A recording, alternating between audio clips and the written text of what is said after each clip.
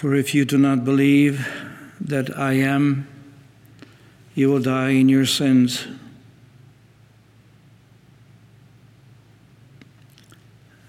The phrase, you will die in your sin, you'll die in your sins, is repeated in this gospel 3 times. You will die in your sins.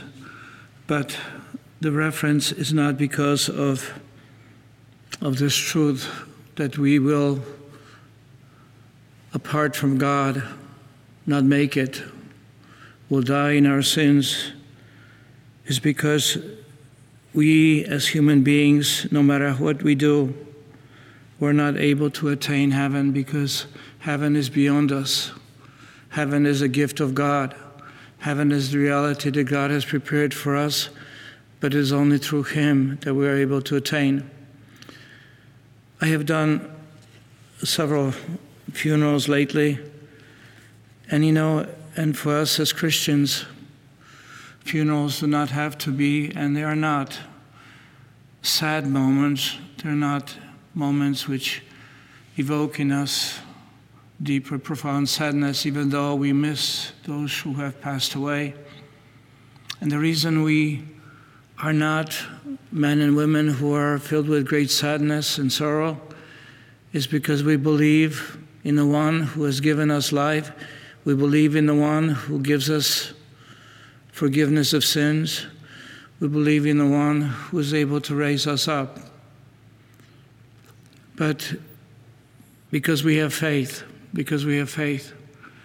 we know that we would die in our sins. We would die in our own limitations and brokenness if it wasn't for the one who has forgiven us. And so He's the one who rescues us. And here in the gospel today, Jesus is giving witness to His divinity. Jesus is giving witness to being the merciful Lord and Savior, the one who forgives sins. It is today in the reading of the gospel is Jesus who gives witness to His divinity by the use of the word I am. I am comes from, as we know, from the very self-revelation of God to the people of the covenant, to the Hebrews, to the Jewish people. Moses asked, "Who are you?" So I may tell the people, the people who are slaves in Egypt, "Who are you?" And God says to him, "I am who am. I am the one who always is and exists." And so today, Jesus is giving witness to the Pharisees who do not accept Him. And yet the Lord has to speak the truth. He has to speak the truth and utter the truth in a way that they may possibly grasp, but they have difficulties in embracing. If I am going away and you will not see me, you'll be looking for me.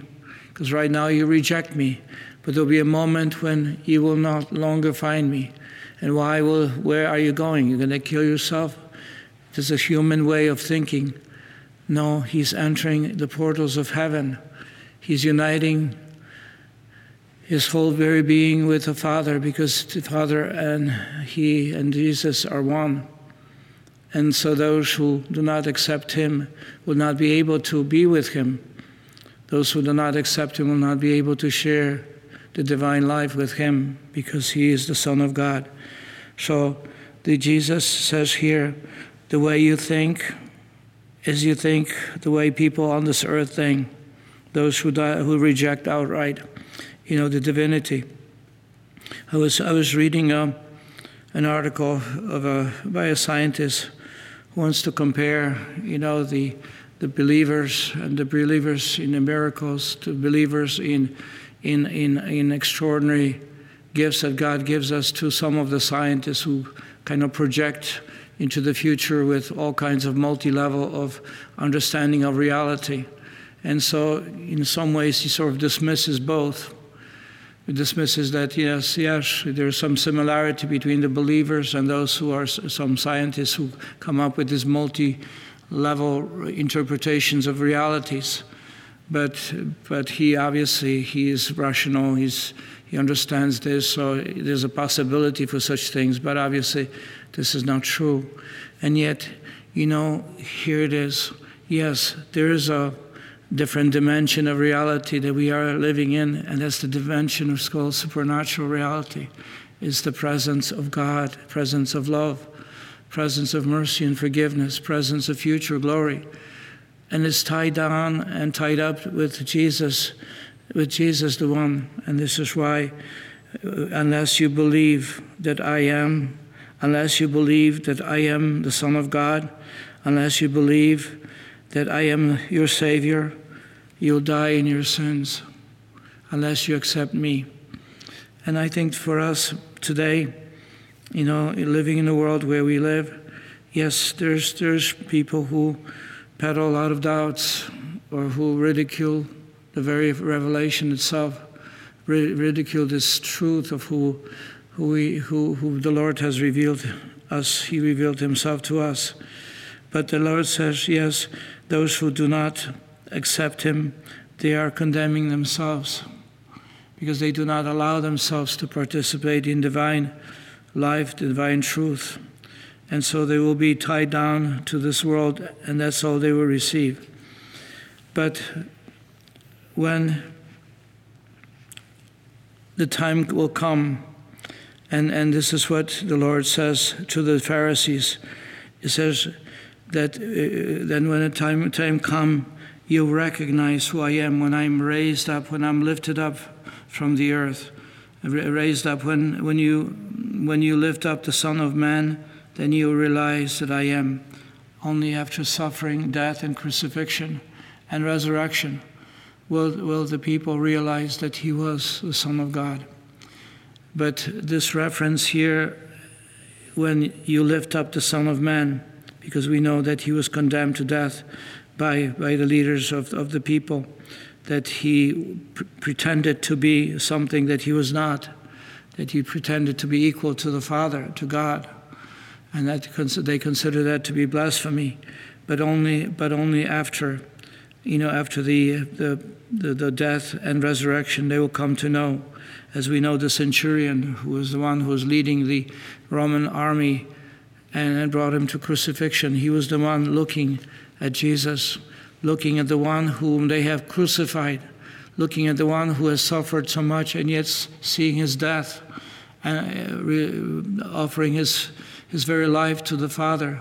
Father, I have come to this very moment. I surrender my life to you. When the centurion saw this whole event of being crucified and Jesus forgiving his assailants, no one would do that. No one who caused so much pain would be able to forgive the very people who are hurting and destroying him. And it's the centurion who looks up Jesus on the cross and says, this is truly the Son of God. This is the one. He's the one.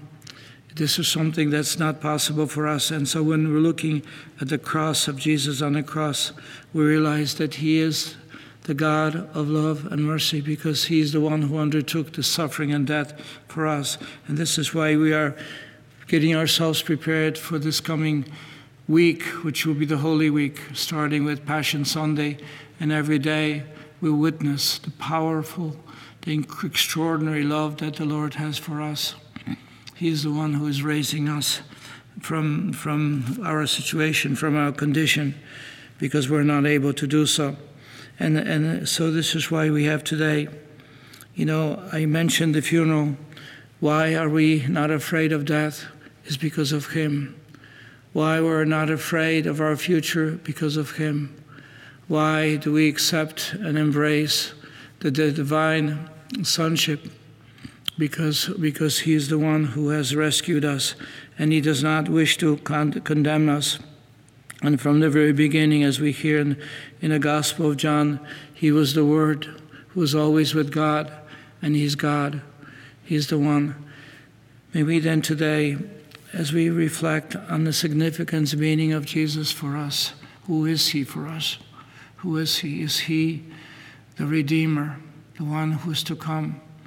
Is he the one who has brought us back with his suffering and death? He's brought us back so that we may be united with God. Is he truly the Son of God? who is the I am, the great I am, that he is equal to the Father, that he shares in the divinity with the Father. He's the one. He's the second person of the Holy Trinity, united with God. Is he the one who is truly a God for us? You know, I have to say that as we reflect on the question of who is he for me, I have to say, you know, there was a incident in my life when I was studying theology, and I took Christology courses and several other courses right at the beginning. I really enjoyed studying about Jesus, about the reflections on who the Lord Jesus is. And we were driving to an ordination, and one of our brothers at the time was seminarian, and we were driving to the ordination, and I with us came two of the sisters, Oblate Sisters of the Most Holy Eucharist, who are here in Stockbridge, who are doing most of their life is spending time before the Eucharist, doing adoration. And then she asked me, a sister who was at that time superior, and she asked me, so what are you studying, and are you enjoying your studies? And so I began to speak to her about my knowledge of Jesus, you know, through the Christological controversies and who he is, and, you know, how he is related to the Father and everything else, the whole Trinitarian truth. And I began to talk, and in my excited way, I was describing Jesus, you know, who he is. And then the sister began to speak about Jesus, but in a different way. I spoke about him, you know, which I have learned was a sort of intellectual knowledge of Jesus. But she began to speak of him as someone who was so close to her, such an intimate person. She spoke of him as a spouse, as someone that she relies on every moment of her life, that she shares her heart, she shares her everything about her life with him. And, you know, and as she began to talk more and more who this Jesus was for her, I began to realize that I knew much about him, but did I really know him the way she spoke about him? And it really hit me so profoundly because, you know, from that moment on, I said, Lord, I can talk about you, who you are, but can I speak about you in that incredible, intimate, personal way where you are my Lord, you are my Savior, you are my one who has rescued me, you're the one who supports me in my existence because I cannot exist on my own. You are the one who you share your life with me because I cannot do so on my own. You're the one who loves me. You're the one who is thinking of my future. You're the one who's always assisting me in every possible way. You're the one who walks a journey with me, and I can rely on that. And you know, it's just this was the type of relationship that the Lord is inviting us. Not that he is our Savior, because the words may not mean as much to me. He is my Redeemer. He is my beloved. He's the one who justifies me. He's the one who rescues me. He's my merciful Savior. We can speak of that, but we have to appreciate the one that he is, not only in words that we describe, but what does it mean to me? In that personal, deep, profound way, just like that sister who gave me such incredible witness. Yes, this oblate sister of the Most Holy Eucharist. She gave me this beautiful, beautiful gift of understanding that she knows this Jesus in the Eucharistic presence. She knows this Jesus as she adores him hours upon hours each day. She knows him because he is to her such intimate gift, such intimate personal presence, such incredibly personal spousal and personal gift that God has given to her, and she appreciates that. May all of us today, know that this is our future. He is the presence. He's the glory. He is the one that takes us. He is the means by which we become united with the Father, that we come to know the divinizing power of God, because he came here for only one purpose, is to reveal the Father and the Father's love. He came here for one purpose, is to take us, not only to reveal the Father and who He is, but also who we are and who He wishes us to be, and how we are to be men and women who know and understand our call, our very life as a life destined for glory, not so we can be so preoccupied with the world around us that we forget and we don't have time to even reflect or think, because there's so many things which are around us which bind us to this earth. So maybe then today, through this Eucharistic celebration, we come to know Him because He wishes to come to us spiritually or sacramentally. Obviously, sacramentally is a true presence that unites Himself with us, but even spiritually, that we be united with Him. May we come to know Him, love Him, that when we look up upon Him from being on the cross, that we may find freedom and salvation and healing, just as the Hebrews in the desert, when they looked at that serpent on the pole. Just when we look upon Him, when you lift up the Son of Man, realize that I am, and that I do nothing of my own, but only what the Father taught me, and He has given me the gift that I am to share, and this gift of divinity, the gift of eternal salvation, the gift of eternal joy.